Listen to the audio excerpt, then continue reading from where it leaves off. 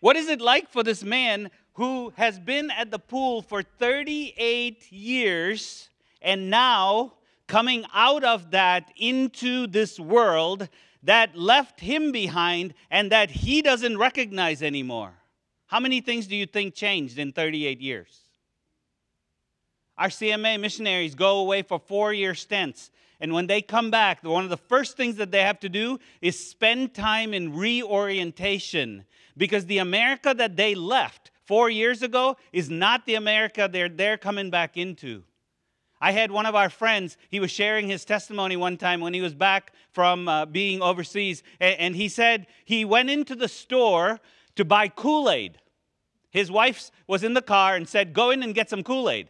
He went in the store to get Kool-Aid. Half an hour later, she parked the car because she was worried he had had a heart attack or something happened. So she runs in the store to find out what had happened, and he is standing in front of a wall of Kool-Aid.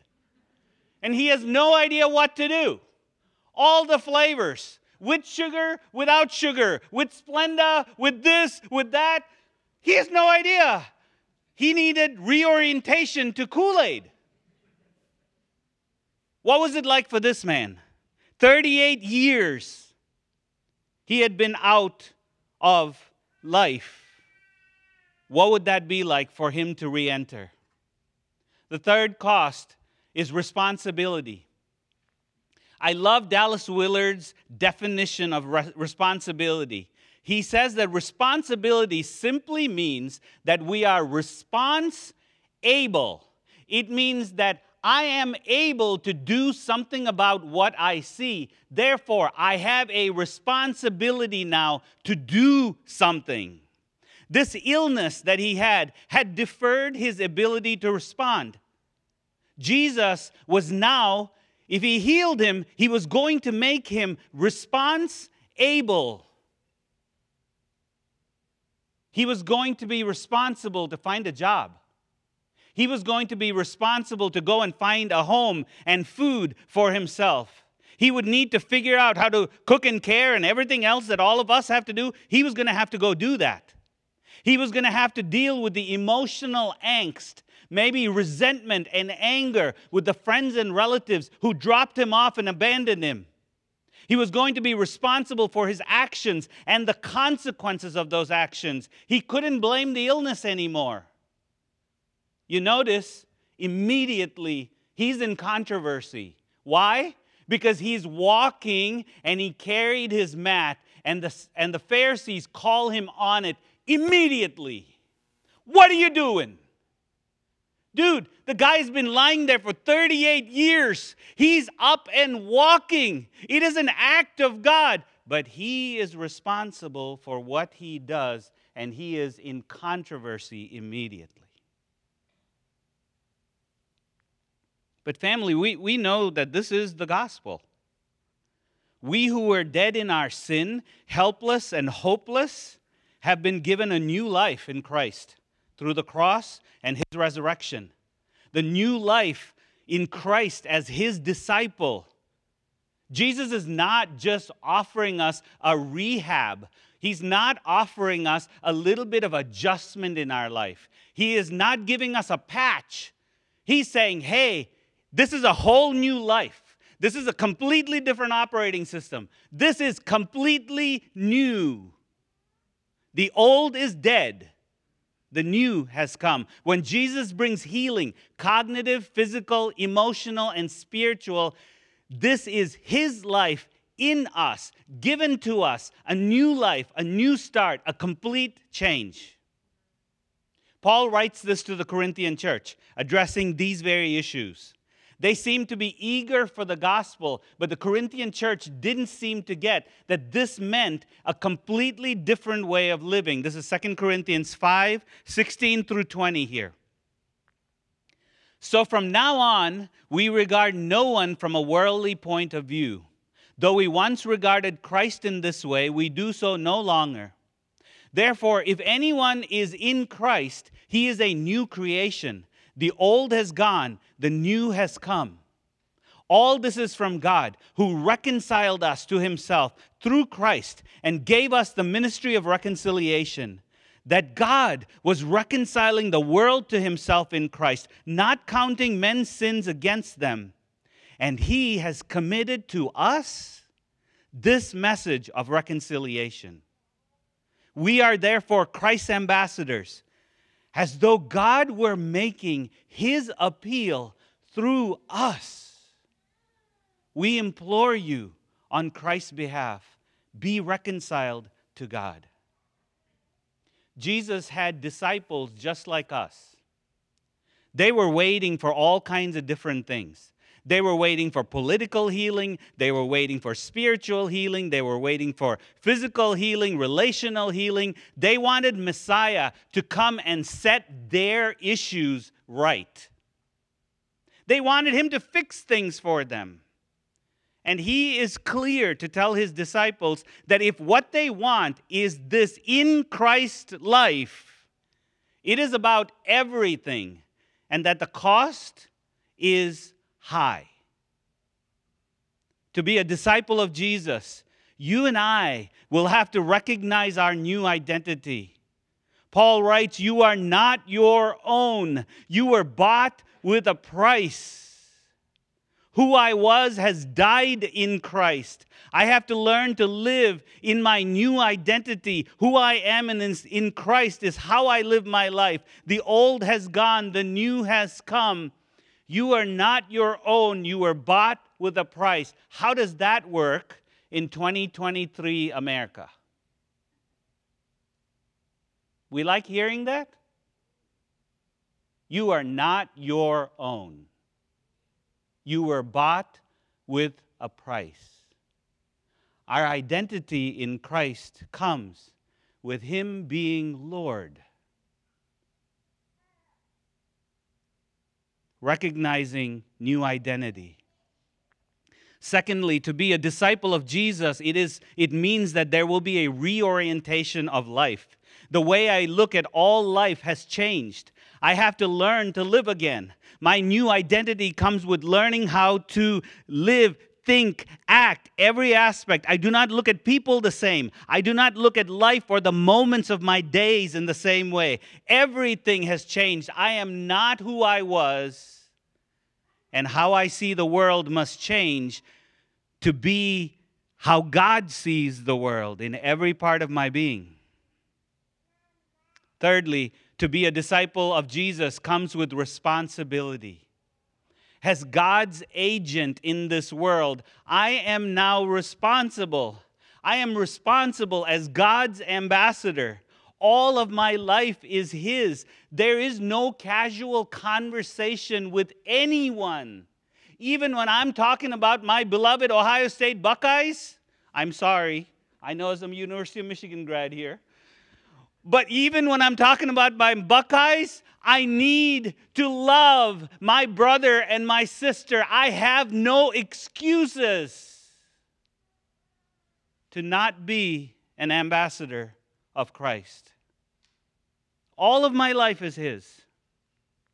Whether I'm on Facebook or Twitter, in my home, in my workplace, at the grocery store, at the church, at the hotel this morning as I was leaving there, it makes me responsible for how I live my life going forward, choosing to either live in sin, which is against God's design, or in ways that are for his design, which please him, choosing to live his design or my own design. It makes me responsible to care for others even when I don't want to forgive, to work through things as much as it is up to me, to love them, to show grace, to be in Christ in the life of others, to forgive those who hurt me, even abandoned me. For those of you who have had struggles as you came to Christ and people walked away from you, you understand what I'm saying. Even when they have done those things, I don't have the ability, I don't have the right to hate them. I am still an ambassador of the King in their lives. I don't get to walk away.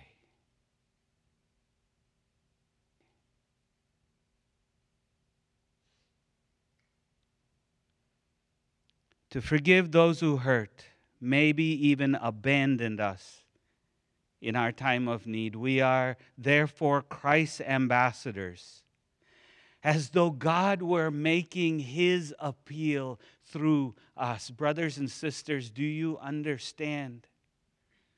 Your presence in your home, your presence in your workplace, your presence in your school, your presence in the everyday things of life is God in you, appealing to those around you, calling out to them, saying, "Come, be mine."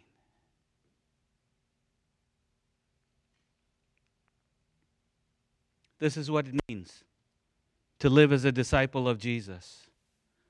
Over the last 3 years, I've been asking about the lack of discipleship in so many of our churches. COVID, politics, all kinds of fear, anxiety, the chaos in people's lives has revealed to me the failure of discipleship.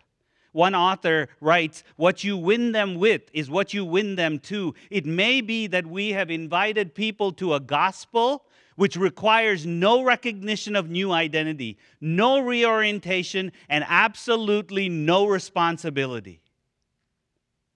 That's why when COVID hit, when a crisis that none of us had ever seen the size of hit, the church acted exactly like the rest of the world. I'm embarrassed when people who do not know anything about God is calling us, is lecturing us about racial reconciliation or about loving one another. What in the world? Our Lord and Master wrote the book. This is who we are. We are the people of reconciliation. Why is the world lecturing us?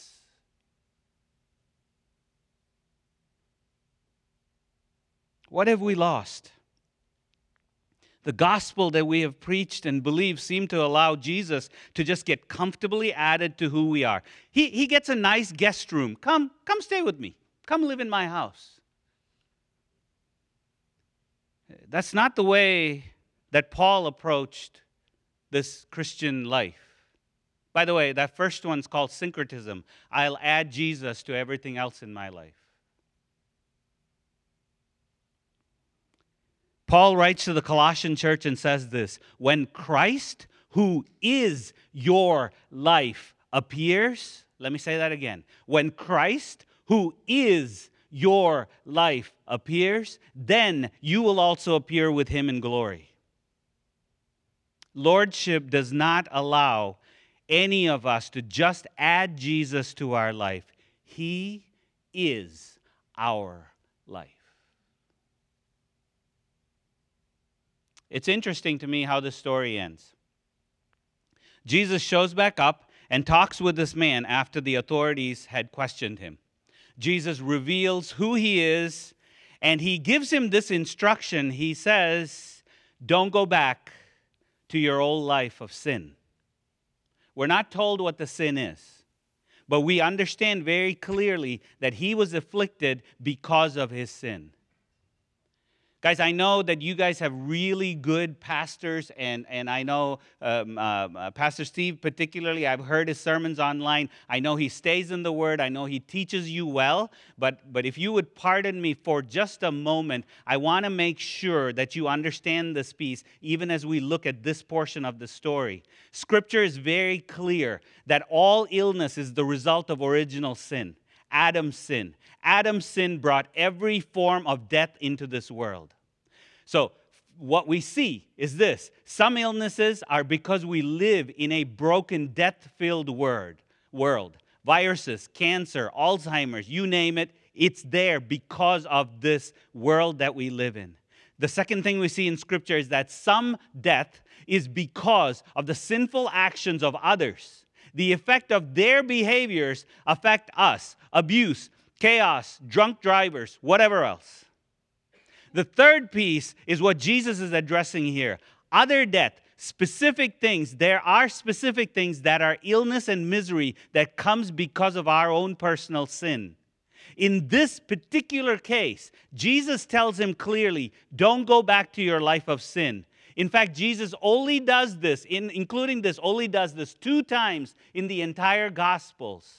Why am I staying on this piece? When you have a brother or sister, when you are walking through these hard places, some of you may have prolonged illnesses that you're walking through. Well-meaning, well-intentioned brothers and sisters sometimes come and give us comments that actually cause more injury to our walk in Christ.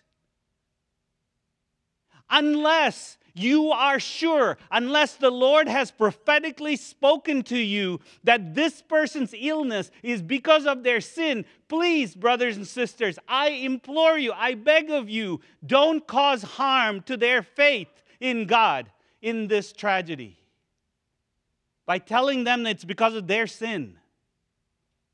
You don't know unless God has specifically shown you something. Have mercy. Have grace for one another. It is part of that ambassador call to us. Don't speak things that the king has not spoken into.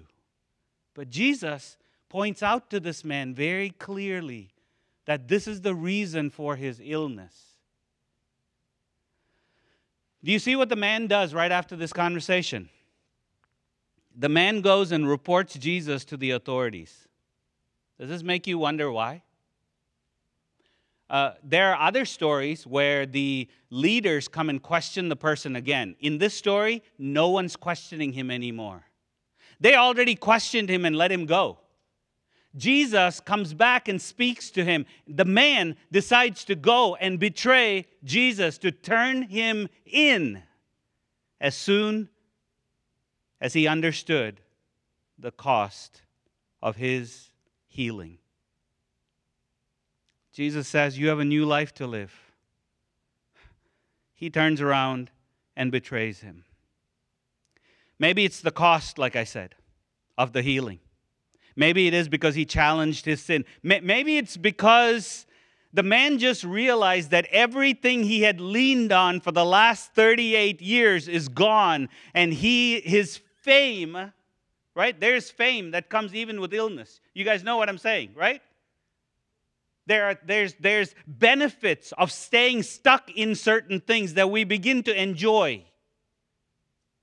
Maybe this man just realized that all of it is gone when Jesus healed him. We don't know why he betrays Jesus, but we are left to wonder. How about us? When we are asking God for healing in our lives, physical, cognitive, spiritual, emotional, what are we asking for?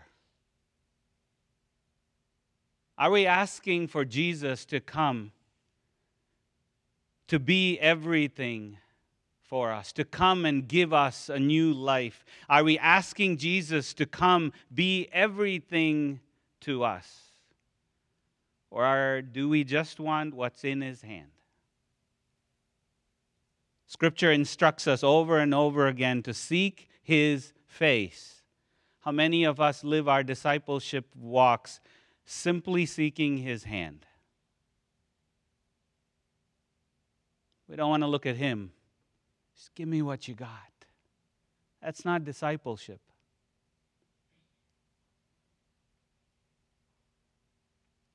Do you want to get well? Do you want the healing that he offers? But maybe not him. When the cost of living the new life that Jesus has given us overwhelms us, will we push into our identity in him, recognizing who we are? Will we reorient our life to him instead of trying to reorient him to our life? Will we live into the responsibility he has given us in this healing, or will we walk away? Turn him in. I don't know where you are, brothers and sisters, but I believe that God is asking you something inside of you. I don't need to know what it is, but if he is stirring something inside, the pool was stirred, they believed, when God in some action through an angel was moving something to bring healing. If he's stirring your heart, it's not because an angel wants to heal you. If he's stirring your heart, child of God, he is calling to you to be all his. Would you close your eyes for a moment? Would you ask God what he is speaking to you? What's the stirring inside? If there is something that he is asking you to confess and deal with, please do that. If he's not asking you anything, please don't make up anything. You don't need to go find a problem. Maybe this is already the walk that you have and you are rejoicing in that. Rejoice in him.